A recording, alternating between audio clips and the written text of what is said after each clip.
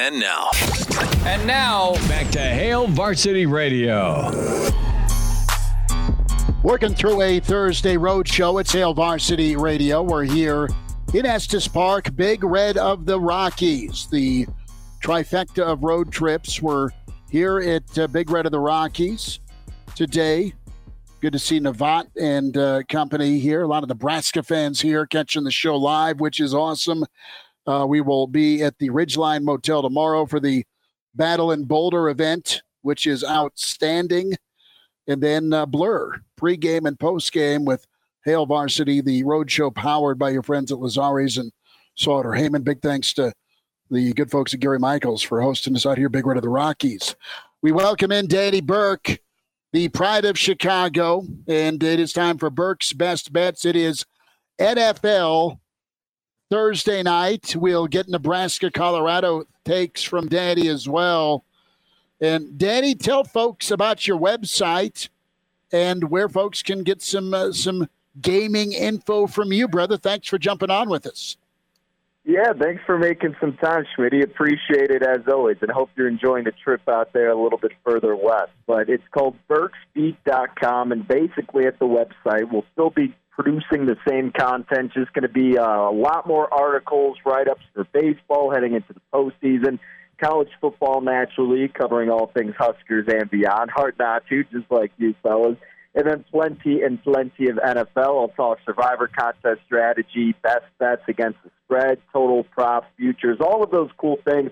We'll have you covered over at burkspeed.com. And if it's an easier way to find it, I'm always tweeting out on Twitter at DannyBurke5. So looking forward to it, Schmitty. burksbeat.com. Lock it in. So give us your take here, your Vegas wisdom on what the hell to think of this Colorado-Nebraska line. Where are you at? What's your feel?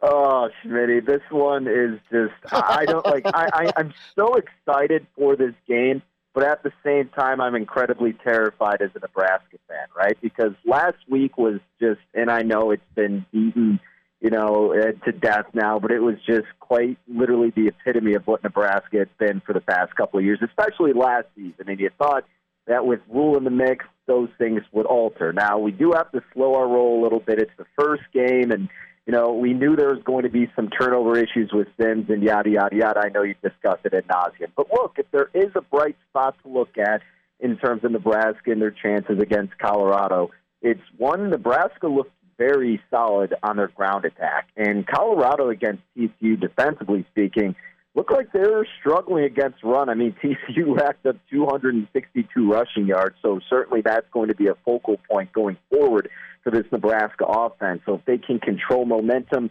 keep that rhythm going on the ground attack, that's your pro on the side of the offense. Now, defensively speaking, there were some moments in the first half where I was very concerned with the secondary, especially on third downs, but then they held their own in the second half.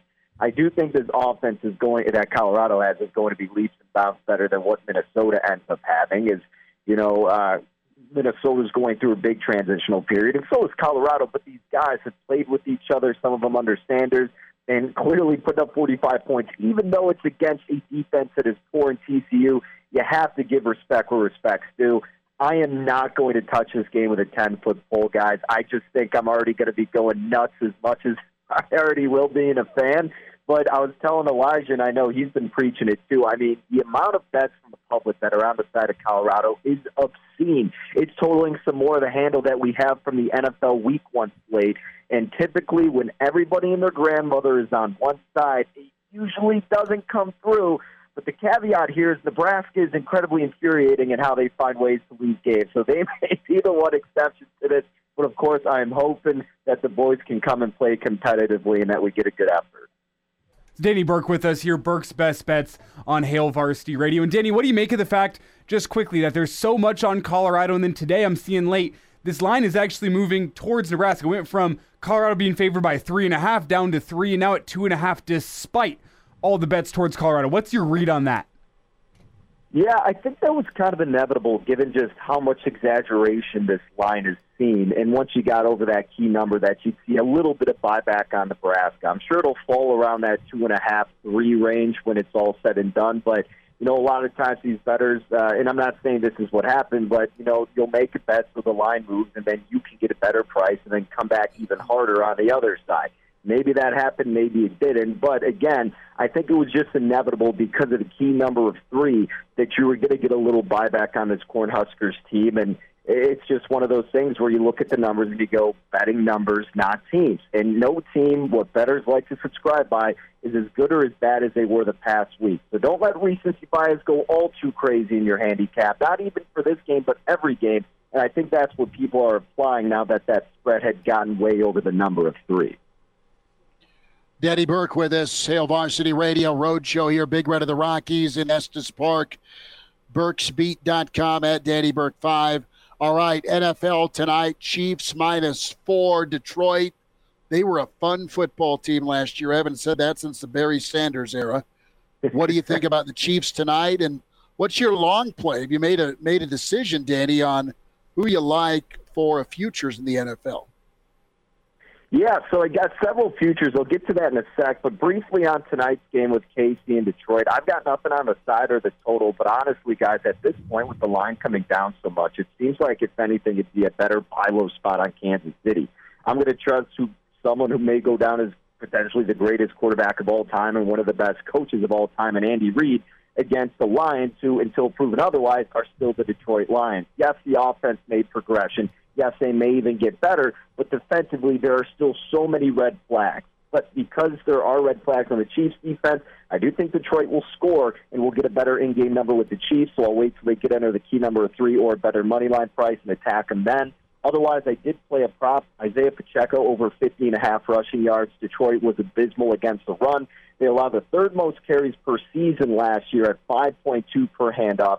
Pacheco got over this mark in the last 8 out of 9 regular season games, and every time he got double-digit carries, except for one game, he eclipsed this mark as well. And without Travis Kelce, you do see a lot more run production, and I think they need to make that statement to keep the ball out of the strength of Detroit, which is their offense, and just to feature your top running back in Pacheco. So that's the prop that I got tonight and the lone official play. And then in terms of futures, I have a write-up pinned to my profile on Twitter for more in-depth analysis on it. But I took the Jets under 9.5 wins, Falcons under 8.5 wins, Commanders under 6.5 wins. Bears at plus 210 to be the most improved team. And no, it's not just me being biased. There's a reason why. And then I'm big on the Jags this year, guys. Trevor Lawrence MVP at 17-1. I really like that angle with T-Law heading into this season. Danny, before we get you out of here, this is just a feel thing. This is not a betting thing. Who scores the first touchdown of the NFL season tonight? Ooh. All right. Well, I have a buddy who's been clamoring and saying it's going to be Patrick Mahomes, but for some reason I feel like it's going to be a statement made by Detroit, and it's going to be Jahmyr Gibbs, and they're going to get the rookie installed right away. Although they did say Montgomery was going to be the goal line guy, but I'll go a little out of the box and say Jahmyr Gibbs. Why not? Did you check with JMO on this, Danny?